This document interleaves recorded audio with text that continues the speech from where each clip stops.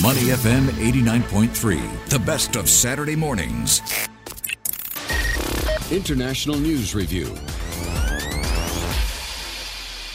And welcome back to Money FM 89.3. And it's my honour to bring up the man himself, Mr. Steve Okun, from parts unknown. Hello, Steve. Where are you today?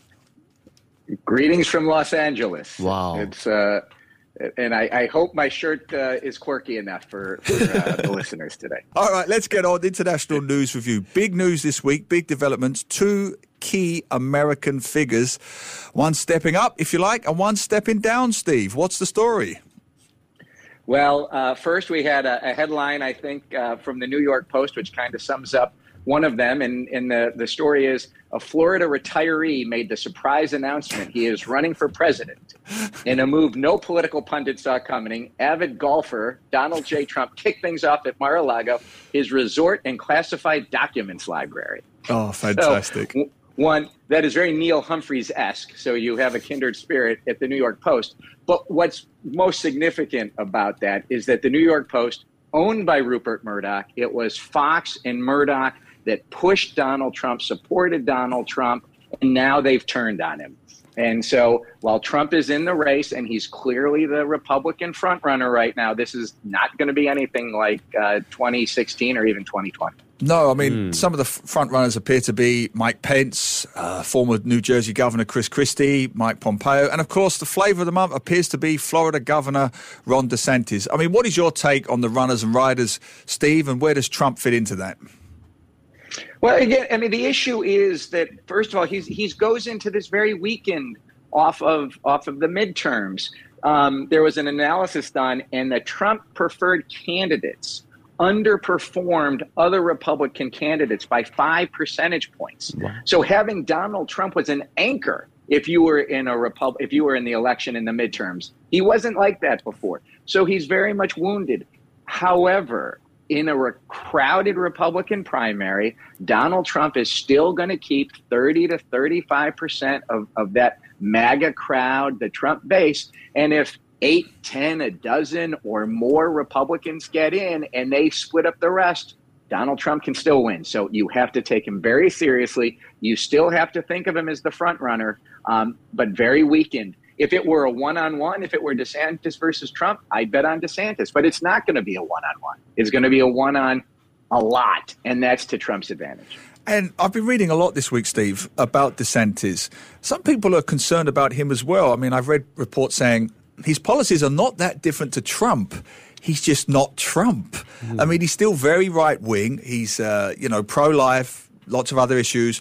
We know with the midterm results, there was a huge pushback towards pro-abortion and other women's issues. How does that play out for the Republican base? Will traditional MAGA votes just go to DeSantis?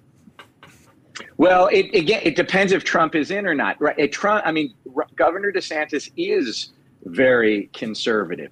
But the one thing he's not is an election denier. He is not a threat to democracy. At least certainly most people hope he's not a threat to democracy. He did not run on the big lie, which is Trump saying that the 2020 election was stolen from him. And that's why DeSantis, with his very conservative policies, but not attacking the core of our democracy in the United States, did extremely well in Florida. I mean, he won all of Florida, including very Democratic parts of Florida, like Miami-Dade County, which is a heavily Democratic area. He even carried that. So he is a very strong contender, but he still has to go through Donald Trump, and he's not Trump. So we're going to have to really watch this play out. It's why Trump's already attacking him, because he knows that he has to take him down, and it will get very ugly if DeSantis does get in the race. It'll get very ugly no matter who's in the race, of course, but very, very ugly if DeSantis gets in. I'm just curious, Steve, on a personal level. The media loves Trump. He guarantees hits. He's great for search engine optimization. He's great clickbait. But are we overplaying it this time based upon the midterm results and what I felt was an extraordinarily underwhelming speech? Even by his standards, he was rambling, he was all over the place. It was all the greatest hits, the unsubtle Chinese racism, the pot shots, the trumpeting his deal with North Korea. It was a very lame greatest hit set. What was your take on it? Well, and Neil, the media did learn. And the media has said we are not going to overplay him. That New York Post story on his announcement ran on page 25, not the front page, page 25. None of the major networks covered his speech. Fox started with it, broke away from it, didn't stay with it the whole time. So he's not getting that media coverage that he did before. The new head of CNN said, you know what, we're not going to put him on just to get ratings and get eyeballs. He's going to have to be taken much more seriously. We gave him too much credit last time, more than he deserved. You can't cover everything. If he says, if there's a lie, it used to be, well, he says one thing and then we get somebody else to say the other. If he lies, we don't put it on, and we shouldn't put it on. So I think the media has learned its lesson that if it's news, you put it on, but if it's a lie, you don't publicize it. And that's why he's not going to get the ratings this time around until he wins the Republican nomination. Then, of course, he would. And what happens with Asia? I mean, what does Trump's potential standing and potential nomination mean for Asia? Well, I mean, there's two things to watch. One, we know he is going to attack China during the campaign. He did it in that rambling, announcement speech, Neil, that you referenced. He talked about the China virus in that speech. He said that as the U.S. energy supplies were being challenged, China is, his quote, watching us die, and they're laughing as it happens. So he is going to attack China. He also accused China of playing a very active role in the 2020 election, implying that they stole it from him to favor Biden. And so he's going to continue to do that. And the problem is that is going to force other candidates, potentially including President Biden, if he's the Democratic nominee, to also take a hard line in China, because China is very unpopular in the United States. So that is going to be an issue with the increasing negative rhetoric on China. It's going to force people to move to be even more anti-China than they are. And this is going to be in the context of the Republican House, which comes in January. The Republicans take over the House of Representatives, and they are going to have a very aggressive focus on China. There's going to be hearings on China. They're going to look at not only Hunter Biden and his ties to China and try and taint the president with that, but they're going to look at TikTok as a national security threat. They're going to look at other ways China's espionage is hurting the United States. They're going to push the Biden administration to do more against China. That's going to influence what happens in Asia for sure. Well, speaking of anti-China rhetoric, U.S. House of Representatives Speaker Nancy Pelosi, who wasn't that popular in China recently with her comments about Taiwan, stepping down, Steve. What does that mean? Well, I was a little bit surprised at how she's stepping down. You got to think of Nancy Pelosi is going to be like Lee Kuan Yew was, right, when he stepped down. So everybody anticipated that Nancy Pelosi would say she's going to resign from Congress. She's going to give up being speaker and doing that, and the new generation will come in.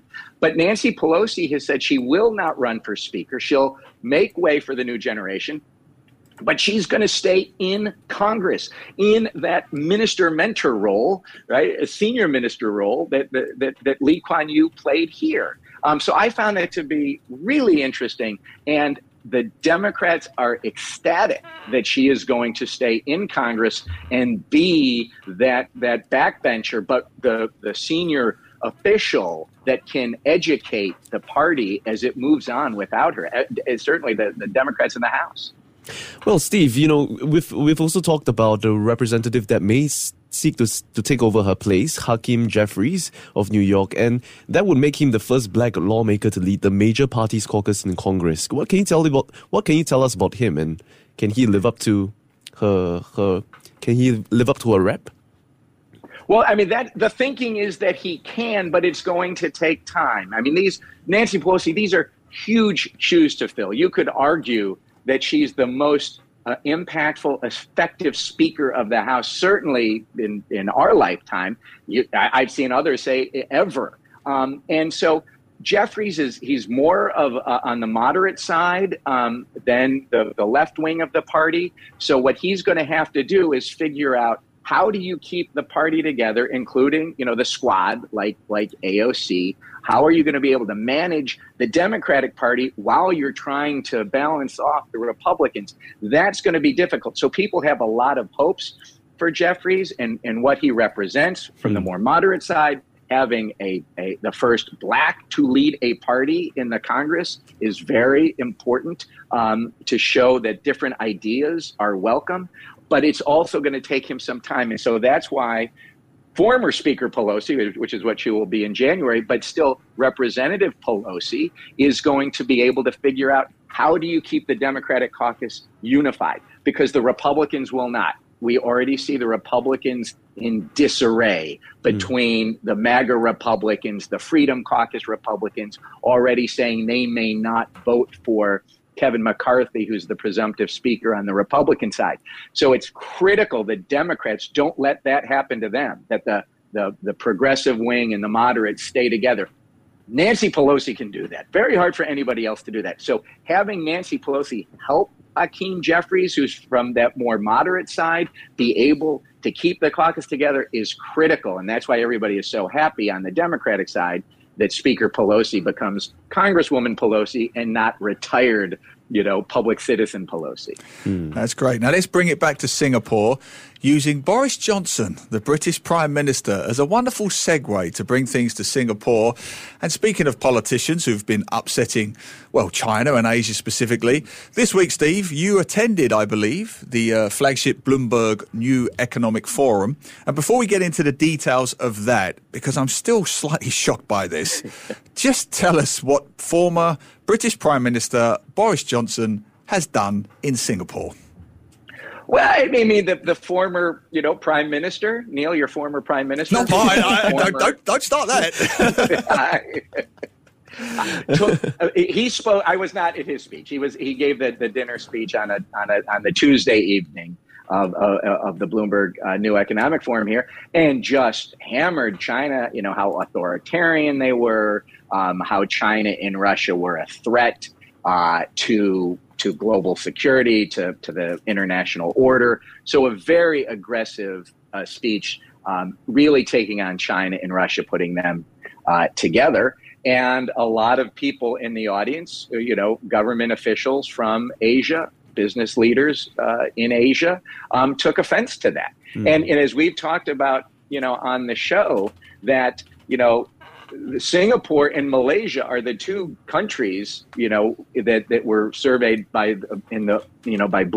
Pew, which have a positive view of China and a negative view of the U.S. when you compare the two. So he didn't know the audience, or he didn't care who was in the audience. And Mike Bloomberg had to apologize for Boris Johnson's speech, because but the tensions between U.S. China and the view here of don't make us choose between the U.S. and China. Boris Johnson's language was just very inflammatory, saying, well, how could you choose China whatsoever? And it goes against what the countries here and the businesses here are trying to do, which is balance between the U.S. and China. Well, let's talk about that, Steve. You were in the room with Deputy Prime Minister Lawrence Wong, who spoke this week at the Bloomberg New Economic Forum. He spoke about everything from cryptocurrency to the U.S.-China relationship and this balancing act. What did he say? What did you make of his comments? Well, he has said what Singapore has been saying for a few years now, which is calling on both the United States and China to avoid a clash that could economically hit smaller countries. Singapore has much closer military ties to the United States. There's much more FDI, investment into Singapore, from the United States. But Singapore has closer economic ties overall, especially trade with China. And so the message from the foreign minister, from the prime minister, from Lawrence Wong is the same. Don't make us choose. We want to be friends with both. And I thought that Lawrence Wong went even a little bit further at Bloomberg, where he said that the risk of a bifurcated and balkanized world still remains with U.S.-China relations, even after, the Biden-Xi meeting at the G20. And what he said in particular aimed at the United States was, we understand your technology bans, when it comes to military, but your ban should be limited to legitimate security interests. But if it becomes more restrictive, which is the thought that the U.S. may be even more restrictive, then it will be concerning to us in Singapore. So I think, the Deputy Prime Minister made a stronger argument on you've got to be careful, United States, as you restrict trade with China. Now, Johnson's remarks came out before the surprise meeting between Rishi Sunak and Xi Jinping at the G20 summit in Bali, but the talks were cancelled, and he's actually due to be the first UK Prime Minister to meet the Chinese Premier in person in almost 5 years. So how do you think this might affect the recalibration of UK's relationship with Beijing? Well, I mean, I don't know how much that Boris Johnson carries a lot of weight speaking for the British government now, but and we'll talk about this later. I mean, Xi Jinping has a pretty muscular foreign diplomacy. They have wolf warrior diplomacy. He can be very aggressive, so you don't know when somebody's going to get frozen out or not. Well, if the United States is not going to get frozen out from China, and certainly not for long, these are the two powers that have to meet. But you can certainly see China freezing people out when they are upset with them over something else.